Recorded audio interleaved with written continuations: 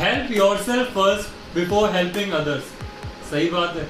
I know आप में से बहुत सारे लोग किसी एयरप्लेन में बैठे होंगे, तो वहां भी जो एयर होस्टेस होती है वो बोलती है कि अगर ऑक्सीजन का दबाव कम होता है तो पहले ऑक्सीजन मास्क खुद लगाएं, उसके बाद दूसरों की सहायता करें। तो ये तो रूल ही है कि आप पहले खुद की हेल्प करो, उसके बाद लीड बाय एन एग्जाम्पल, और उसके बाद आप दूसरों की हेल्प करो। What I generally see is that people start online marketing, people get their foot in online marketing from today and from tomorrow onward they start helping others। ऐसा नहीं होता। आप पहले जो भी चीज़ दूसरों को सिखा रहे हो या सिखा रहे हो उसको आप पहले खुद इम्प्लीमेंट करो, खुद के लिए वो सारे रिजल्ट्स लाओ, उसके बाद उस रिजल्ट्स के बलबूते पर आप किसी और को हेल्प करो।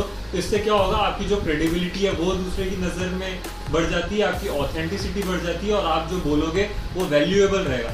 अगर आप ने कुछ किया ही नहीं है, आपके पास सिर्फ थ्योरेटिकल नॉलेज है, आपके पास सिर्फ किताबी ज्ञान है, आपको कुछ पता नहीं है कैसे होता है कैसे नहीं होता है, और उसके बाद आप किसी को एडवाइस दोगे तो वैल्यूएबल नहीं है। अगर आप किसी को करियर के टूवर्ड्स एडवाइस देना चाहते हो तो पहले खुद का करियर तो अच्छा कर लो।